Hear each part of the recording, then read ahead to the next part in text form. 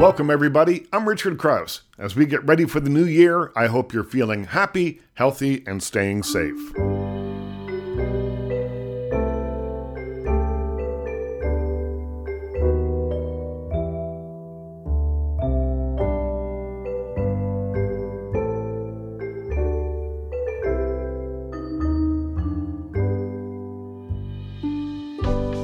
I think we all know what that music means. It means it's time to buy a new calendar and think ahead to the next year.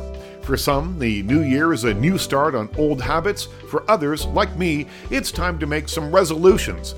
But why do we make them every year when every year we break them? I spoke to Alberta-based life coach Michelle Charles Gustafson about just that. We are human, and being human, we like to improve. It's in our DNA. We want to be faster, stronger, better, happier. And so at the end of every cycle, including a year, we look for ways to test ourselves, measure ourselves, and figure out how to be better. And so it's natural as people to see the gaps between where we are and where we want to be. What we're doing and what we want to achieve, and then to measure our capability and capacity against that. It's exciting if you think about it the right way, but it also can be burdensome. And there's a huge emotional side to that burden that can actually keep us from being happy, even though that's the thing we were trying to chase after. We'll have more with Michelle a little bit later on in the show.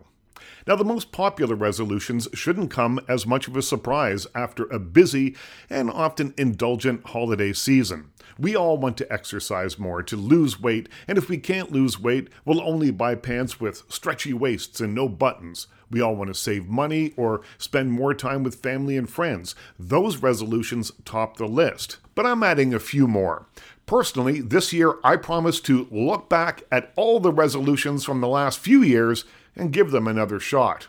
But really, if I'm honest, my real resolution of the new year is to stop making further resolutions and simply follow the words of Benjamin Franklin. Be always at war with your vices, he said, at peace with your neighbors, and let each new year find you a better person. As we turn the page to 2023, I asked a number of experts how we can make the new year better for ourselves and for those around us.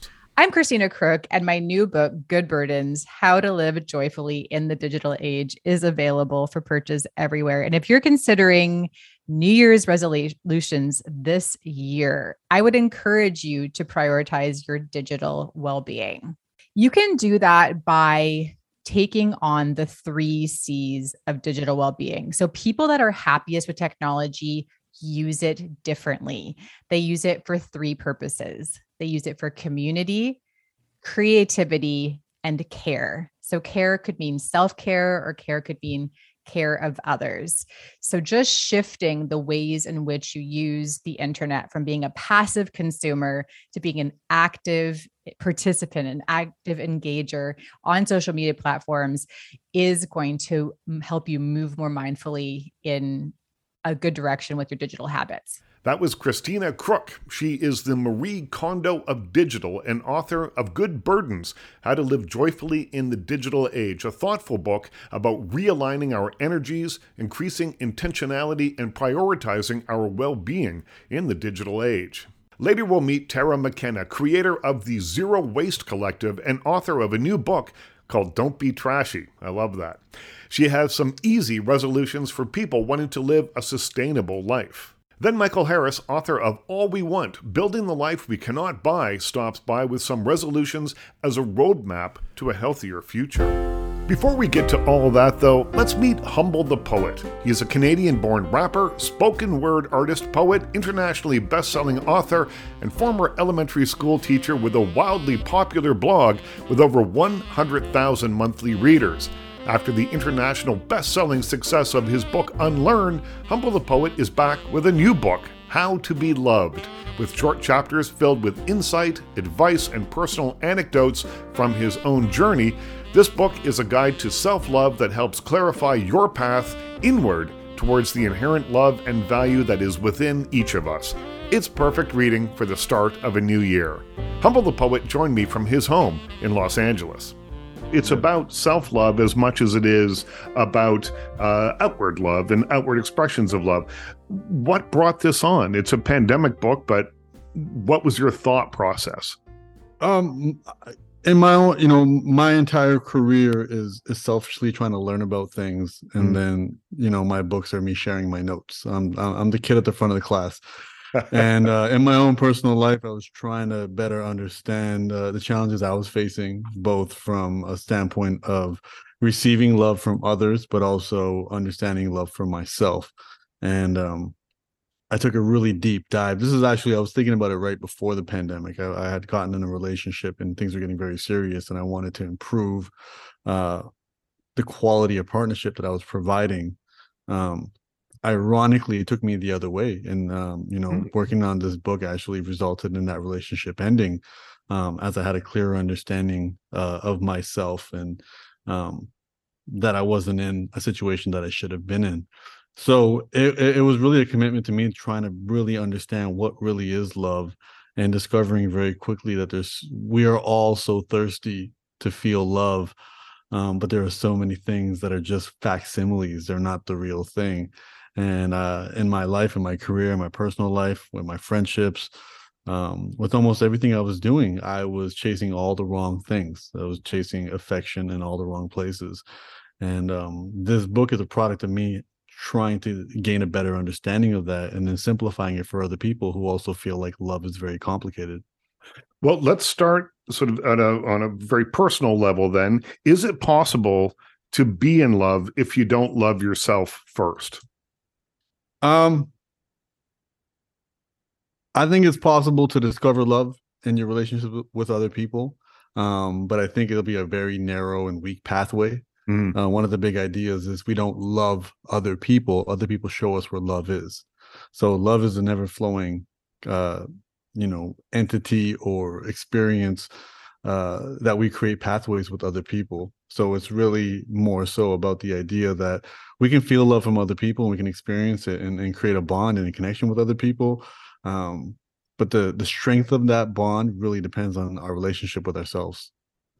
And how do we know then when it's real? I think that you hear all the time people are in relationships that have all the outward signs of feeling real and feeling like, oh, they must be deeply in love. And then you find out a week later that they're broken up. They were never really in love. So how do you know? There's no metric. I mean, there can't be. It's not an algorithm.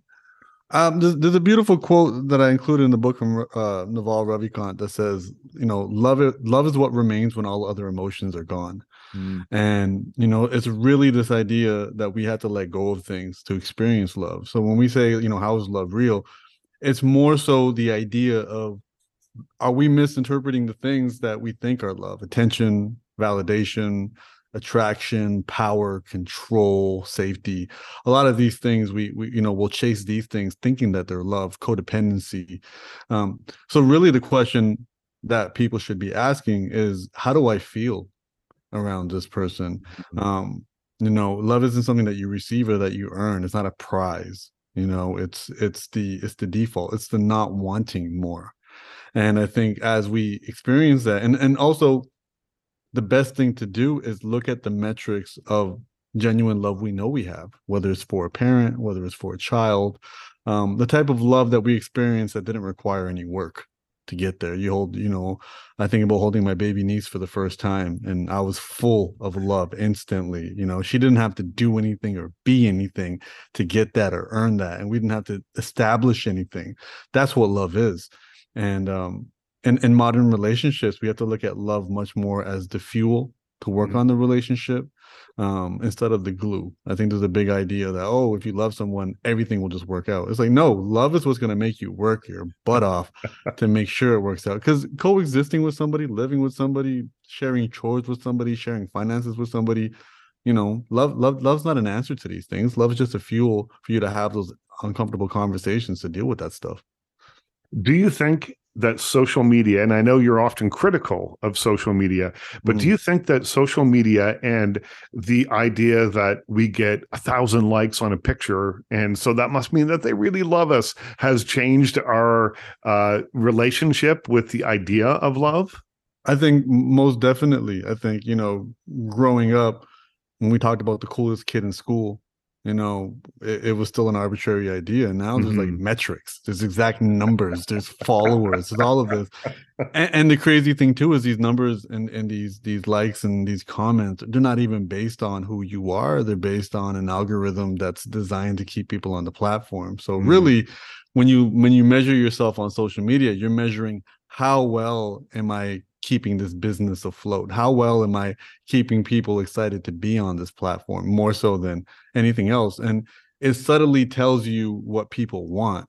And at the end of the day, it's an attention economy. So what people want is stuff that grabs their attention. It's like rubbernecking a car accident, on the road.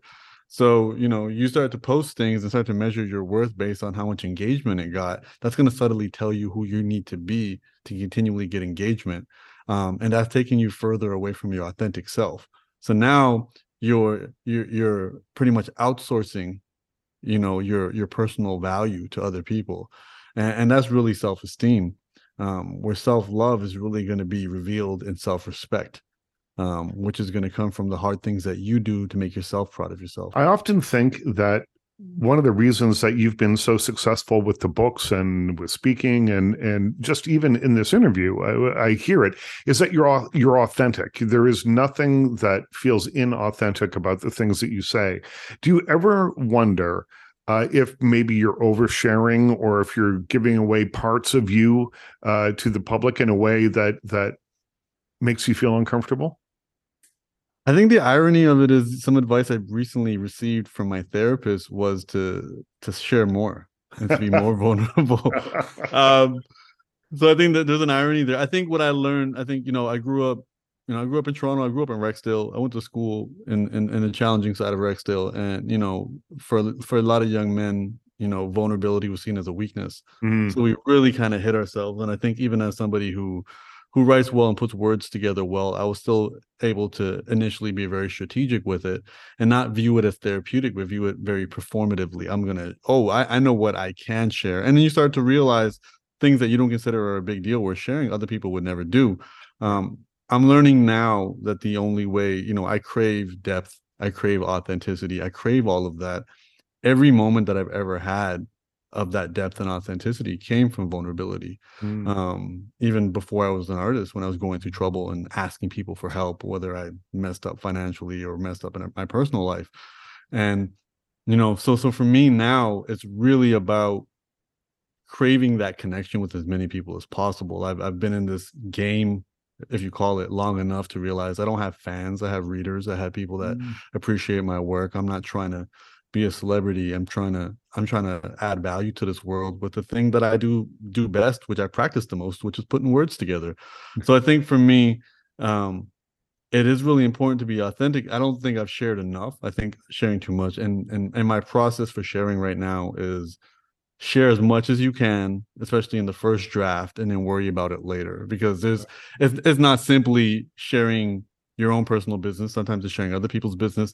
Sometimes it's sharing things that you may not even have permission to share. It's everything. So it's kind of the idea of vomit it all out, and then we'll fix it. We'll fix it after. We'll address it after, because this book is arriving probably an entire year after we finalized it. So there was a lot of time to really go through everything, and there are people much more talented than me with much finer tip combs going through it to ensure I'm quoting the right people, I'm making the right reference. I've cited studies, I've done all that stuff. So from that standpoint, I have that ability to look back at it. But I think it's important, and I think especially I've been really kind of welcomed into the wellness space with open arms, especially here. I'm in Los Angeles right now. And one thing I really noticed with a lot of people here is they really speak this linear story of, hey, I used to be really messed up, and then I figured out the solution, and now I'm not messed up. And for 1995, you can learn my secrets. And I was like, oh, that's not how I was raised in this like linear mindset. For me, it's cyclical. So it's like, for me, my story is, hey, I'm messed up. I made a lot of mistakes. I'm doing work to figure that out. Here's what I've learned. And now I'm still messed up, but we're figuring this out together. And in the book, the last chapter, I equate the entire book to I'm just explaining the differences between broccoli and French fries and what's healthier, what's more nutritious, why we like one over the other. And I'm like, and while I'm writing the book, I'm eating broccoli and French fries out of the same plate. Yeah. And, you know, as I said, I'm not a love guru. I'm not a spiritual teacher. I'm the kid at the front of the class who's taking notes and doesn't mind sharing. And it's all an evolution. I think that this idea that you can take this pill or you can start thinking this way and everything's going to be fantastic is codswallop. It just doesn't work that way. And I think that the process of evolving how you feel is probably much more beneficial. 1000%. I think, you know, for me, it's growth. I'm chasing growth. You know, when you're a child in elementary school, every year is a new teacher, a new classroom, a new desk, maybe even a new best friend. It's just a whole new experience. And I think I became addicted to that. And I really want unlimited growth in my life. And that requires me to, especially as an adult, to voluntarily make myself much more uncomfortable, knowing that those uncomfortable and unfamiliar situations will unlock a better version of me, a bigger version of me. And that's constantly what I'm seeking in these situations. And, you know, I'm extremely grateful that I've been able to parlay that into a career that really works, where it's, hey, if I do this work, people find value in it and they put me in a position to keep doing it. And we can continually do this. And, you know, I already have 3 other book ideas in my head just from the process of writing this, selling this, promoting this. There's just so many emotions that come from that. And the deeper and more vulnerable you get with people, you start to see a pattern in what everyone struggles with, and realizing that my job is to take these heavy ideas and make them simple. I can take a lot of these things that really create chaos for people and help simplify them just a little bit more. That was Humble the Poet on The Richard Crouse Show. His book, How to Be Loved, is available now wherever you buy fine books. Let's meet Tara McKenna. She's the founder of the Zero Waste Collective and the author of Don't Be Trashy. Today, she joins me with some simple and effective ideas on how we can all live more sustainably. And we're talking about New Year's resolutions today. You've woken up, it's January 1st, and you think, okay, I'm going to make some changes. What are the first 3 things that people should do? One simple thing that people can do, probably just rounding up stuff in their own home, would be to create a zero waste kit. So if you want to reduce your waste, I think when people think of zero waste or eco-friendly living, they might think of the reusable bag or a reusable straw and all of those things. And actually, those things are really great. And you probably already have a lot of those items in your house. You have cutlery in your drawers, probably, right? And you've got a reusable travel coffee mug or reusable water bottle. You probably have 10. Round up those items and have them ready to go. You can either leave them in your backpack or leave them in your car. Just having those ready to leave the house, so that way you're not caught like, oh, I need XYZ. And it typically is a reusable bag at the grocery store. That is like the most common thing. People are like, oh, I should have brought my own bag. So if you have your kit ready to go, then you're set. So you're going to reduce a lot of like single-use waste that way. But also another thing that might be a little bit more broad, but is really impactful, is to stop chasing trends and just develop your own sense of style. Because one thing that we start to do is we're trying to keep up with the Joneses. And, you know, we're getting over that kind of like holiday season. We've just spent a lot of money. We might have a credit card bill hangover that we're dealing with. But if we start to develop our own sense of style and stop keeping up with the Joneses and reduce our consumption, it'll really help. So it's a bit broader, but it's also something you can literally start doing today. Like, what do I like? I don't need to care what they like. What do I like? So then you're consuming based on your personal preferences. And then if you are getting into this and you're like, oh, it's a new year, new me, I'm doing all of these things, don't become the plastic police. You know what I mean? Like, you know, become available for conversations that are productive with people. If you're like suddenly like, I'm just going to use the reusable straws. And then you see someone using a plastic straw and you're like, whoa, no, do not use that. Like, don't be that person. Nobody wants to be that person. Plus, quite frankly, if you're caught with a straw, they're going to look at you and be like, what the heck? So yeah, lead by example. And if people want to chat about it, that's great. Every year, many of us make resolutions. Those are promises to ourselves on how we're going to live our lives in the new year. On the show today, we're looking at making changes in our everyday lives that will not only benefit us, but those around us, right? And that's a good thing, right? Later, we'll hear from Alberta-based life coach Michelle Charles Gustafson, who offers advice on how to motivate yourself and make something called unresolutions. First, though, let's hear from best-selling author Michael Harris. He wrote All We Want, Building the Life We Cannot Buy, which is available now wherever you buy fine books. He talks about resolutions as a roadmap to a healthier future. I think that the consumer culture we have right now is constantly selling us happiness, right? And that has been the goal for so many people. When their resolutions were often about getting skinnier, getting that better job, maybe paying off your mortgage. Happiness and that idea of a satisfied life is what we've been sold. A resolution could be not measuring your life just by happiness. I don't believe that happiness is the only measure. Like in the book, Around the Halfway Point, I talk about Aristotle for a little bit and his idea of eudaimonia. This is his alternative to buying things. His alternative is, what if we focused on flourishing as human beings? What if we focused on becoming the best versions of ourselves? The alternative to happiness, which is focused on getting something, achieving something, is living something. So that's what the book is offering up as alternative goals. So one of the goals is craft, right? Mastering a certain craft. One of the goals is an appreciation of the sublime. One of the goals is taking care of other people. These are totally outside of the world of consumer culture, right? But they are these arenas of meaning and purpose that we've kind of ignored. So if you're looking for like those big level resolutions, I would say it's reimagining what a good life could be. A craft, I understand that. So what is the pursuit of the sublime? The sublime chapter that I wrote was all about me hiking around kind of like the skirt of the glacier at Lake Louise. So that experience of being overwhelmed by the natural world. Some people find the sublime in the religious. I'm not religious myself. So for me, it was the natural world. And it does a funny thing for you. On one end, the sublime makes your little troubles feel very insignificant, right? So whether or not you bought the right bottle of wine or you're wearing the right expensive sweater, that doesn't matter when you're, in the tube of a wave and you're surfing, or when you're under a blanket of stars at night, right? If you can feel connected to the infinite and you realize how small your little worries are, that's incredibly healthy mentally.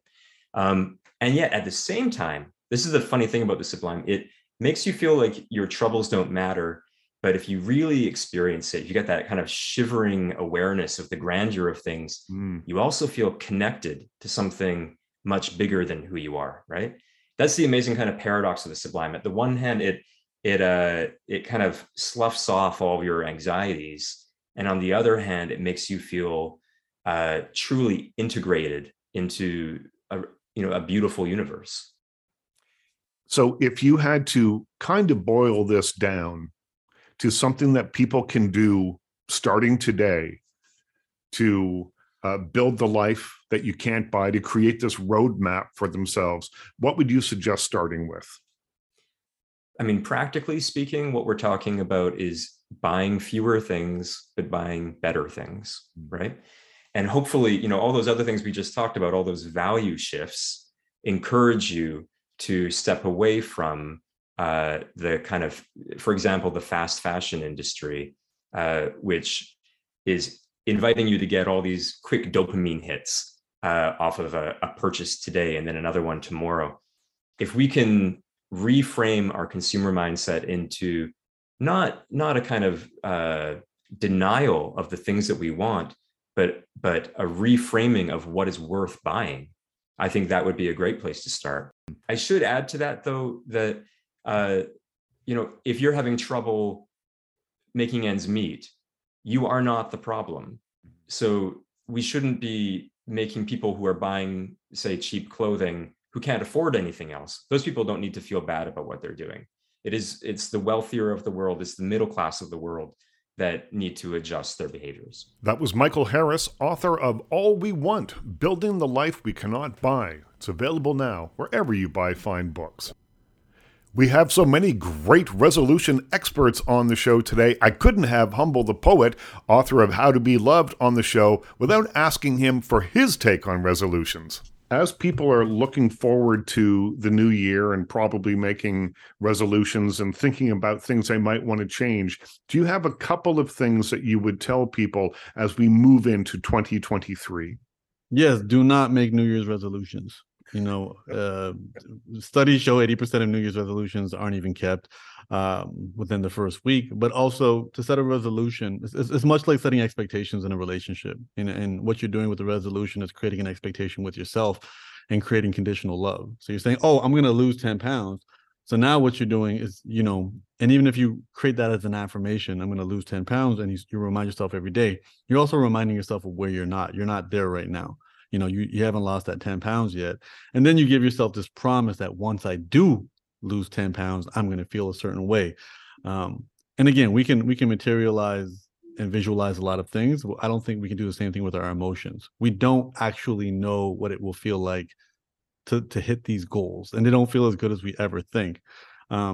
And often the only way to hit a goal, whether it's losing 10 pounds, making $1 million, doing whatever, is when your goal is even longer. If you want to make $1 million, aim for 5. You want to lose 10 pounds, aim for 20. And so more importantly than that is set intentions, set directions. I want to live healthier. I want to have a healthier breakfast. And, work your way up to having a healthier breakfast, then work your way up to lunch. And that progress you can celebrate forever. And knowing that how you frame your progress matters too. So if I ate healthy 5 days in a row and then went to Taco Bell, that's okay, because we're looking at it in terms of a week, right? And that's okay. Or we'll look at it in terms of a month, how we frame that. So I really think set a direction, and the important thing with that is when you set a direction, even if it's a very vague direction, like I want to be healthier, that orientation will help you pick up on little things. The word sin actually translates to be without aim. So the only true sin is to live without aim. Pick a direction, and so often we don't. And picking a goal of saying, I want to live healthier, I want to walk longer every day, I want to wake up earlier, and focus on the baby steps. If you're waking up at noon every day right now and you want to start waking up at 6 a.m., don't jump to 6 a.m. Like literally start with 11:45 and slowly make your way there, because the time's going to go by. And I think that's a very important thing. Realize that there is no good enough or enoughness or worthiness when it comes to a person. These aren't ways to measure a human being. You can measure enoughness in terms of your gas tank in your car or money in your bank account, but you as an individual are worthy and enough as you are. So don't promise your love after you hit a certain goal, because that just severs the relationship with yourself. And even if you believe that you could be better, understand that the concept of love is so vast and beautiful that it can love things that even people don't consider lovable. That's the beauty of love. So instead, always focus on progress, even in terms of baby steps. Focus on direction, and then the goals you have for the new year are much more sustainable. And also, you don't have to wait for an arbitrary date on the calendar, that occurs in the middle of winter anyways. Pick any time, any moment you can start, and celebrate the progress that you make. Let me reintroduce you to Michelle Charles Gustafson. She is a life and success coach who teaches successful and happy achievers, entrepreneurs, professionals, and leaders in self-belief, self-care, and self-presentation. Today, she talks about looking at resolutions through a slightly different lens. Michelle Charles Gustafson joined me via Zoom from her home in Alberta. We all make resolutions, or most of us make resolutions. Why is it that we find ourselves feeling bad when we break them? Is it just because we've broken a promise to ourselves? You know what? I read a study a little while ago. It took some polls of participants who were doing activities and habits and wanting to change. And it said that 80% of the people who make a New Year's resolution have broken it within the first 19 days. It's over at 19 days. Okay. And the problem with that is that in those 19 days, you were motivated, you were excited, you thought you had capacity. And the reason why that gets broken, in my standpoint, when I work with the clients, when I have helped people change, it's that it's born from the wrong place. Okay. And so when you find that you slip off of something, of creating a new habit, which is all a resolution is, a lot of, they're creating new habits. Mm-hmm. It's because it has not been crafted from the right intention.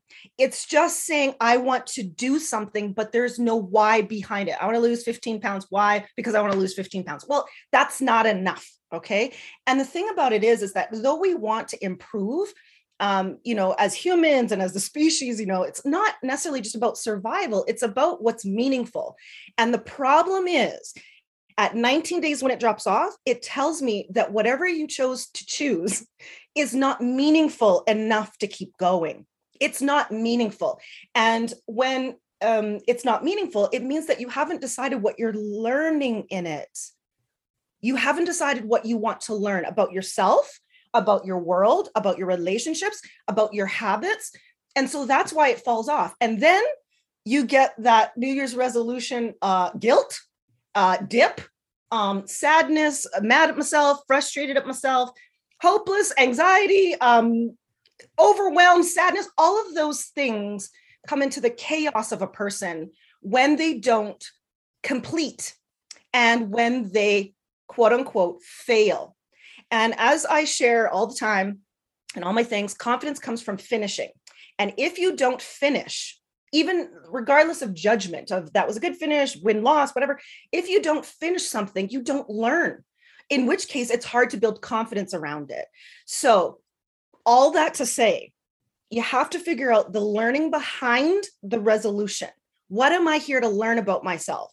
Then you figure out how to finish in that learning.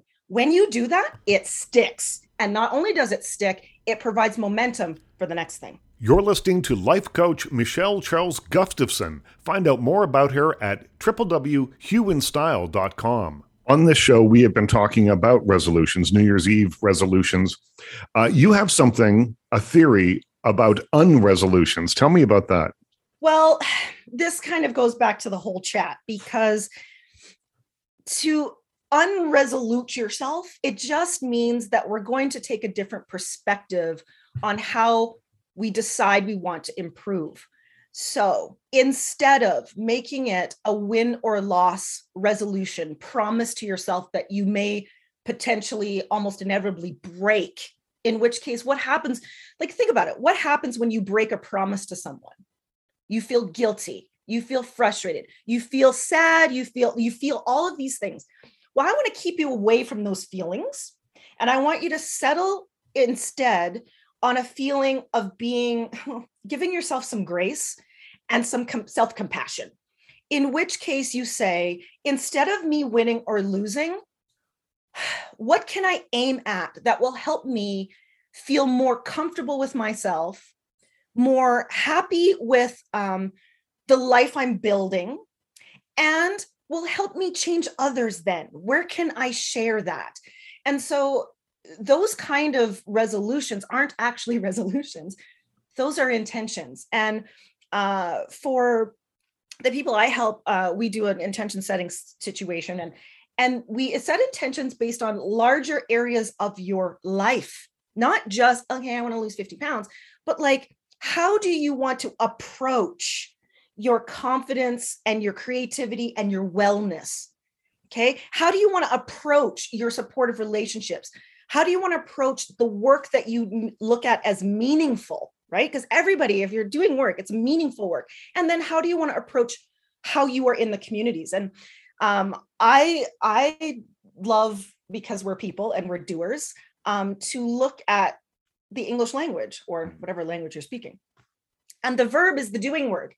So we do an exercise where we define the verb of how we want to do any area of our life. And then we define the adjective, because I'm a wordsy girl. So then we define not the adjective, the adverb. which is how you do the doing word.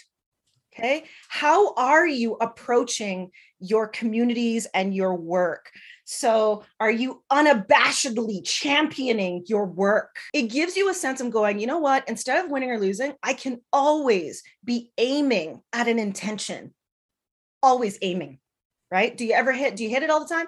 Not all the time, but you can always aim.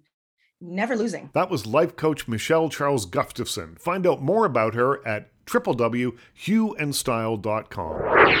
My final guest today brings what is probably the simplest advice that we've heard yet today.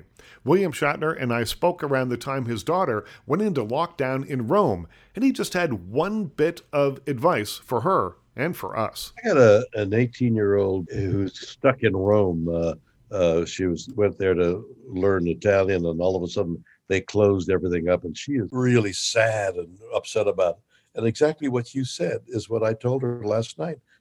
Go with the flow. Learn Italian in the hotel room, and when you're done, you'll have learned more than you would have in the 3 weeks that you're locked up. I mean, just go with the flow. That's a universal message. That's what you tell a baby crawling on the floor. Come on, baby.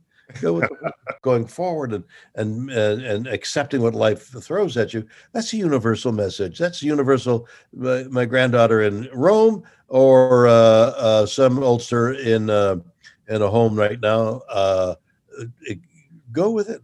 Read, play, listen to music. The wonderment of what human beings have done on Earth exceed the bewilderment of the harm we've done. So go with the flow. That was William Shatner, a.k.a. Captain Kirk. He's been to space for real. So I think whatever advice he gives, even if it's simple, like just go with the flow, we really should probably take it. A big thanks to all my guests today. Michelle Charles Gustafson, Christina Crook, Tara McKenna, Michael Harris, and of course, William Shatner. My biggest thanks, as always though, goes to you for listening. I'm Richard Krause. In this new year, stay healthy, stay happy, stay safe, stay weird, and we'll talk again soon.